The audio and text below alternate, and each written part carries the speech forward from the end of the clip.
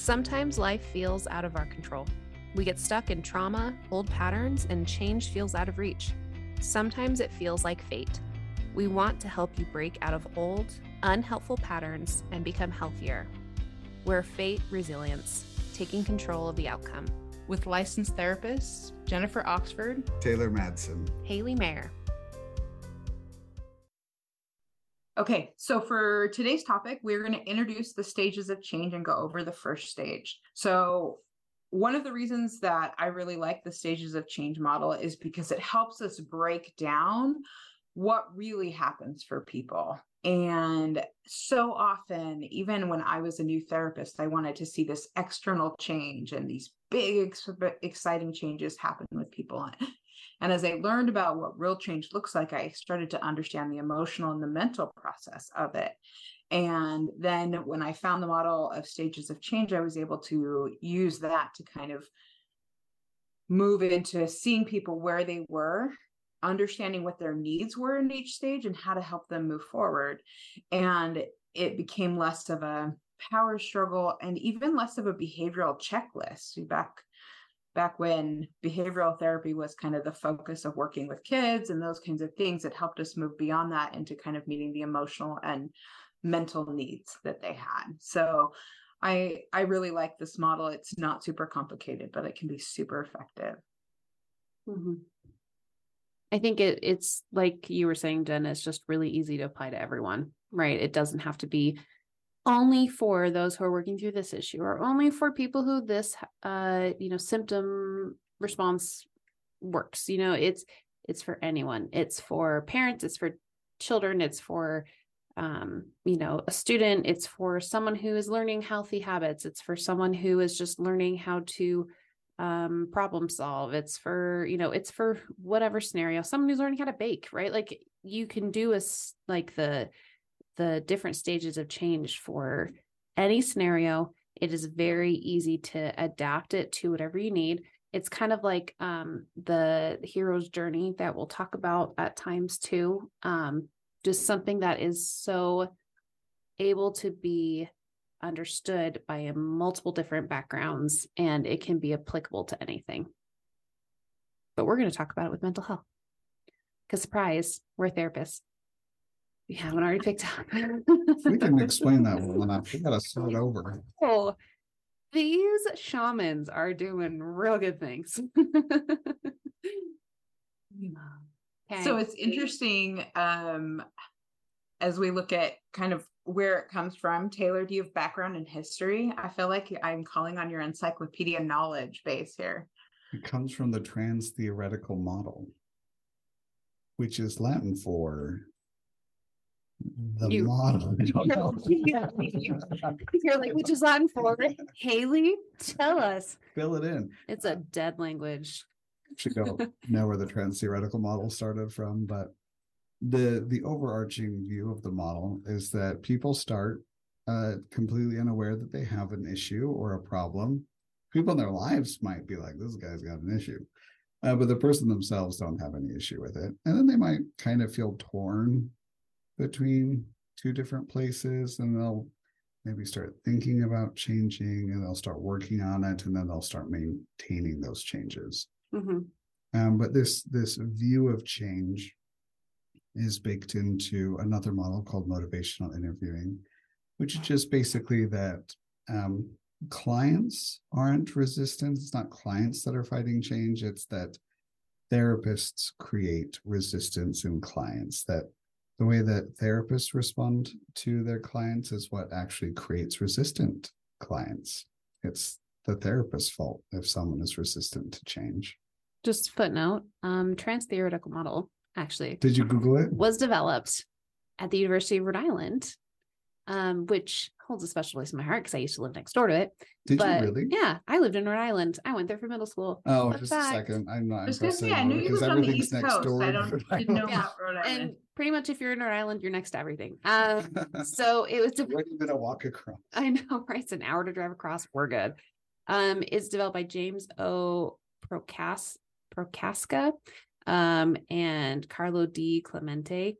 And yeah, they developed that in 1977. So fun fact, But is it that new? It is that new. Interesting. I didn't know that. But they used it for a lot of peer-reviewed journals and books. But yeah, URI, there you go.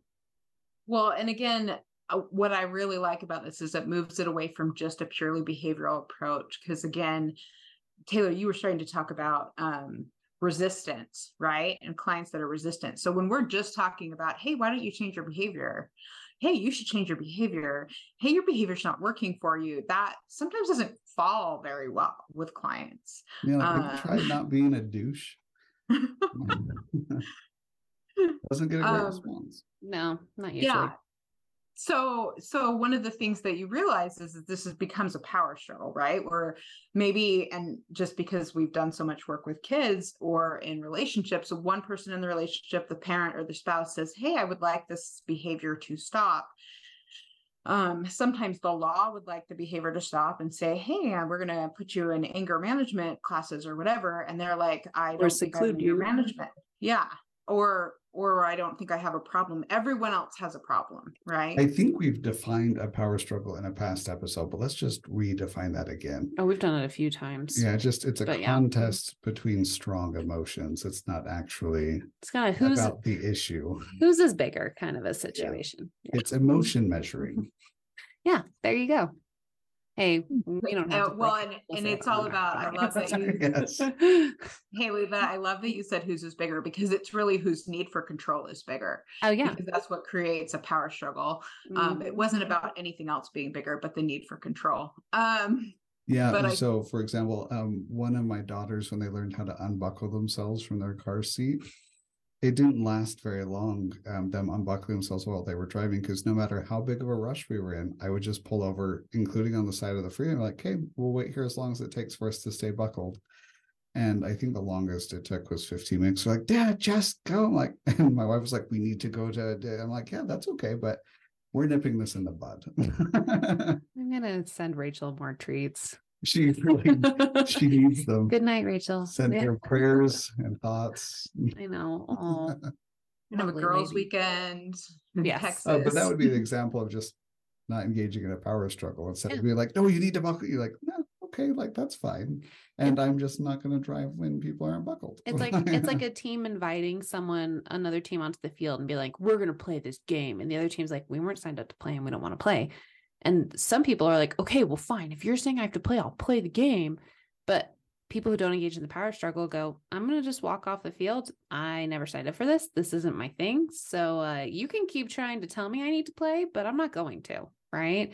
So it then becomes like you're re-engaging with that innate thing of saying, okay, do I even want to be part of this or do I not? And I'm going to honor that. And so when it comes to like these stages of change, that's the first step. I mean, the first step is the pre-contemplation, right? We're looking at it. We're saying, okay, do we even want to get into this? Do I even want to change? Okay. And sometimes it can feel like a power struggle, especially if the change itself is looking like it's something that's going to be like a power struggle, but it's like, I don't even really want to be part of it. You know, there are some changes that are brought to us that we don't actually have to engage in. We don't want to. So we're not saying every stage of change is because you have to be part of it. It's just where we are in our journey. Yeah. And to bring in the trauma realm too, sometimes a behavior, because it felt so safe and right for so long, choosing to shift into out of that response or choosing to do something different is really difficult. And so the process of change it's not simple. It is highly emotional, depending on how that change got started. I love even what Taylor was saying about his daughters, because in the developmental state of change that they were in, right, is I'm trying to learn to have freedom. Okay, so Taylor's trying to drive, and in his adult brain, he's saying driving and safety and all these things he understands. And the daughter is just like, I have power for the first time. And she does. And get out when I want. Yeah. And instead of like going into, let me rip all your power away, it was like, you do have power. And you can use it. And we're going to sit on the side of the road for 15 minutes while you figure out how to use your power appropriately. And so I love that example. Not that every time we have a power struggle, we've all done it perfectly, but it's about moving into a place where you can start to make the decision for yourself. And that goes into our first stage of change, which the term that is used in the model is called pre-contemplation, which just breaks down to before I've even thought about change. Mm-hmm. Before I've even planned it out, before I even thought, should I do it? I'm just looking, do I even want to enter into that realm? It's like, and like, if the whole idea of changing is going through into a room where change is going to happen, I'm looking at the door and going, do I even want to open it? Do I even want to look at that? Right? Like, where do I want to go into this? And in some cases, you don't even know, I could change. There is a different way to do it. Maybe you've only ever seen it done the way that you're doing it now. It's about saying, oh my gosh, there's this change out there, and I get to choose now whether to change or not. Mm-hmm. And so a big part of this first stage of change is this raising of awareness, right? So the first goal with pre-contemplation and this first stage is to raise awareness. So for example, if we go back to Taylor on the side of the road, he was raising awareness that there was a concern, right? He pulled over on the side of the road, and that felt concerning to his daughter and maybe even his wife. And they were like, this is wrong, and he said, but the safety that he had decided, it was more safe to wait on the side of the road to get rebuckled than it was to drive with an unbuckled child in the car, And Taylor probably had a research article he was repeating in his head while he was waiting for the 15 minutes or something like that. Is it true, Taylor? We were listening to an audiobook. Yeah, we were listening to Judy B. Jones. It was great. Okay. But it's this concept of, we were just raising awareness that we couldn't move forward safely until a different decision was made. And so a lot of times it's about looking at what are the consequences going on in your life that are going to move you to actually commit to this process of change. One time I unbuckled myself, or I wasn't buckled rather, and went flying between the two front seats and hit my head on a radio. Every Just time a lot of head injuries. As I've had a new head injury, I go, I thought you already had a lot, but something felt like there were more. And then I keep finding additional ones. Could have cured cancer, but just two head injuries. Stop sharing this with the public. Well, and without going too deep into your trauma history and how you ended up in a car and without a seatbelt on and who was supervising you, I will go into this place of what you were just bringing up, is that you knew from experience, this wasn't a good idea. And so for you, it wasn't a matter of, I'm trying to control my child. It was, this is just something they needed to learn. And sometimes that's what happens is we work with therapists. As therapists, we try and give them space to say, listen, I know that this can be a hard lesson and you don't see why this lesson is important, right? Sometimes people come in and they're like, I want to fix my relationship or my life and I want to do it this way. And sometimes as therapists, we say, yeah, that's not going to work, but that's the way I want to do it. Right. And I'm going to bring my spouse in. And if you could fix them, that would be really great. But I am just going to sit here and watch you fix them, or whatever it looks like. Same thing with parents and children. And as therapists, we sometimes have to say that doesn't work. And we're not saying it because we're trying to be mean. We're saying it because our experience has shown us it doesn't work. Yeah, there are a few situations where we'll say, if this is the thing you want to work on, the bare minimum will need X, Y, and Z. Yeah. I was just going to say, it's like if you're in a test kitchen, like, and you're trying out a recipe and you've got someone who's like, oh, I've already combined those kinds of things together. They don't work well. Right.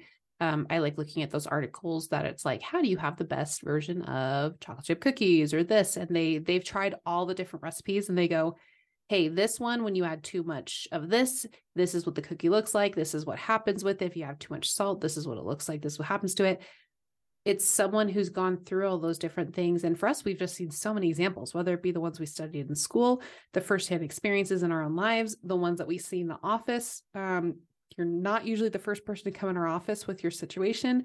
And it's not to say like your situation isn't special. It's just more like we've seen a lot of these same patterns of behavior, right? Whether they be the exact same, variables that are happening, but we've seen kind of what overall it's going to look like. And so, for example, some goals will require medication in order to work on, and it's not because You may not like medication, and that's okay. You don't have to like medication. Or some people, they'll come in and they'll tell us their living situation. We say, hey, as long as you're in this situation, you're not going to see a lot of progress because of all the stress that's being introduced there or whatever.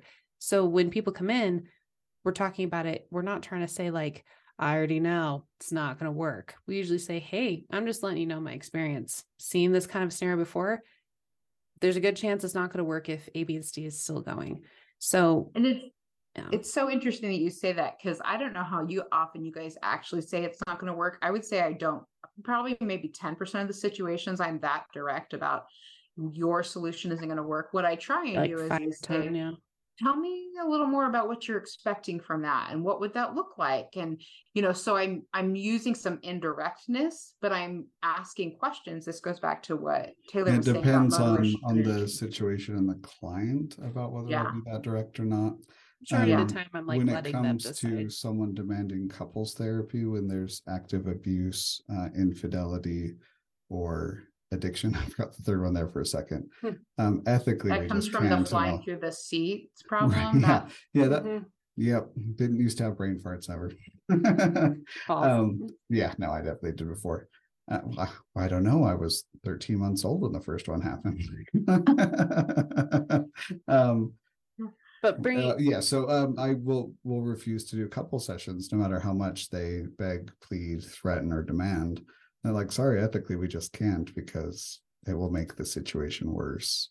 Mm-hmm. Right. And absolutely, there are things there are boundaries, right? We just finished our boundaries section, so we're coming into this. There are times where we'll hold on to boundaries because ethically we know what's right and wrong, and there's a professional standard of work, and we want to do good work and not just collect money and make people smile for things that won't actually help them. Right. Yeah. And with bringing it back to the whole pre-contemplation, like that's we kind of like took a little scenic drive over there. That's our role as a therapist, is while you're pre-contemplating, do I want to make this change? I almost want to put like a sign on our front door of our therapy office and be like, you're about to enter pre-contemplation, kind of thing. Like, by entering, you are in pre-contemplation, and it's just this idea of, the minute some people, it's the idea of coming into therapy, just the step of, do I even want to go into a therapist's office? Do I want to schedule? That's the act of pre-contemplation. It's the idea of like, I'm foreseeing that there needs to be a change. I'm foreseeing that there needs to be something. The change hasn't happened yet. Haven't done anything yet for it. And maybe you're going because someone else is making you go, or you're doing it as a favor to someone else, but you're like, I don't have a problem. And those people, they aren't entering pre-contemplation when they come here. They're going to enter that when they start saying, do I want to do anything with this? Right? Just the act of coming to get help, whether it be here, you're going to a dietitian, you're going to a gym. If you're being told I have to go to a gym by someone, you're not entering into that change mode until you start saying, do I really want to be doing this? Do I really want to be doing this on my own? Am I doing this for myself? Like, why do I want to make a change? Right? If I'm just passively doing it, correct me if I'm wrong, that's not really pre-contemplation. That's just being like, a second, level character. It's not being a main character and deciding what I want for myself. So for pre-contemplation, we're going to keep saying that word 20 more times. You really need to decide, do I want to start making this into a habit? Do I want to start making this a part of what I will do continually? It's before thinking, pre-contemplation. So for example, I am very pre-contemplative about running. Really, I'm committed to some things around running, but mostly it's not doing it. To not do it. She's like, I have gone through the stages of change to know I will never be a runner. Maybe I'm still pre-contemplation, but I feel like there's been I feel like there's been a decision made on my behalf. Maybe there's not. Okay, I'm open. One of the things that was interesting, I got a call yesterday, and you guys are probably experienced this, from somebody calling for therapy for the first time. And it was really funny. They're like, client, doctor? And I'm like, none of us are doctors. she just said, I said, I walked through and gave her a little spiel, and she says, I need to schedule this now, because if I don't schedule it, I won't do it. And I think I have several people who've reached out and like said they wanted to start therapy and didn't do it. And that's not about them being bad or wrong or anything else. It's because they're still in that pre-contemplation change. And one of the things I'll tell you is that when the consequences of the behavior that needs to change get more and more painful, that's when people move into the next stage of change. So that's why we call it awareness raising. So either the consequences get more painful, or that they start to realize, I mean, whether it's emotional or physical or relational pain, that's what moves people into actually thinking, maybe I should change this. The comfort zone does not move anyone into change. No, that's why it's not a growth mindset. A really important thing is the distance between the work that needs to be done and the finish line. So me climbing Mount Everest is just so astronomically far away that I might as well be joining NASA to go land on Pluto. Like, that's just as far away, metaphorically. Like, that's just not going to happen in this lifetime, and probably any other lifetime. That's just not going to be a thing. But me learning a new therapy intervention, that's incredibly doable. That's something that I like to do. That's something that I feel like I need to do to continue improving as a therapist. That is a doable goal. It feels like a doable goal to me as well. So something that prevents people from moving out of pre-contemplation is just the idea that something is so far away that A, it's not in their awareness, or B, that maybe it's been brought to their awareness before, but it just feels so outlandishly undoable or so terribly uncomfortable to do, like me running a marathon, that they're just, why bother? Why even think about it? Mm-hmm. Something just to point out. Something just to point out too, real quick, is this idea too of when we're talking about stages of change, we aren't necessarily saying like you have to always be doing actions. Like pre-contemplation isn't, okay, now I have to go do this, right? It can also be the idea of, I guess I'll now be opened up to this experience, right? I guess maybe my change is that I'm now more open to these different things, whether it be, I'm now open to the idea of when my family goes running, I can let them know, no, right? That can be a change that happens. Maybe in the past you were like, I'm going to avoid the topic. I'm going to pretend like I'm sick. I'm going to do this. When we're talking about change, it's not just I'm going to go and do this and I'm now going to be that kind of a person. Pre-contemplation can be, I'm going to feel more comfortable to decide if I want to be open to the experience. If I want to be open to this like change of self, not just change of I'm going to now be a runner. I think a lot of people say like, okay, stage of change only happens if I want to go be something. Sometimes stage of change means I want to have this experience, right? Whether it be opening up to, experiences of setting a boundary for dating, setting a boundary for activities.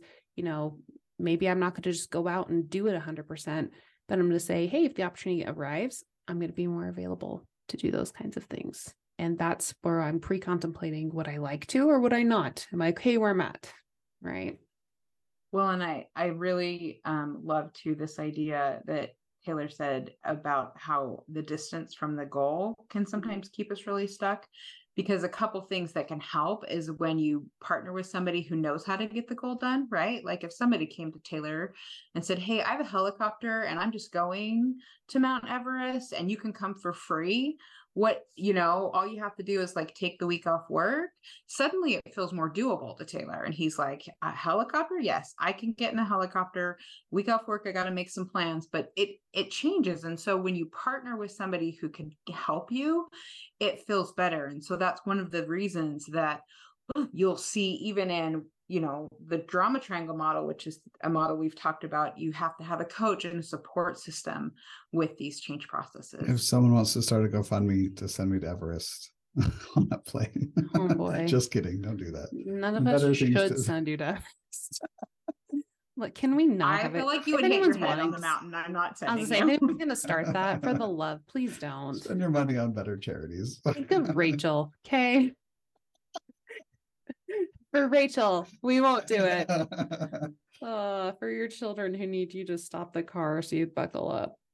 No one should send Taylor to any sort of activity like that. I'm an inside dad, as my kids Walking to the tell me. car is hard enough for the man. You watch me every day climbing the stairs. The weight of age is upon you. It is. No, Oh but my gosh. I think so. We're not going to go into the other stages. We're going to break them up into parts because we love prolonging things. Also, we really don't want to make you sit here through the whole thing. So going from pre-contemplation, the next stage, though, that we'll be talking about next time is Contemplation. Look at Take off the take pre. the pre. Yes. So we'll be talking about contemplation next time, and hope you join us. And if you don't, think about it. Think about it. You're funny.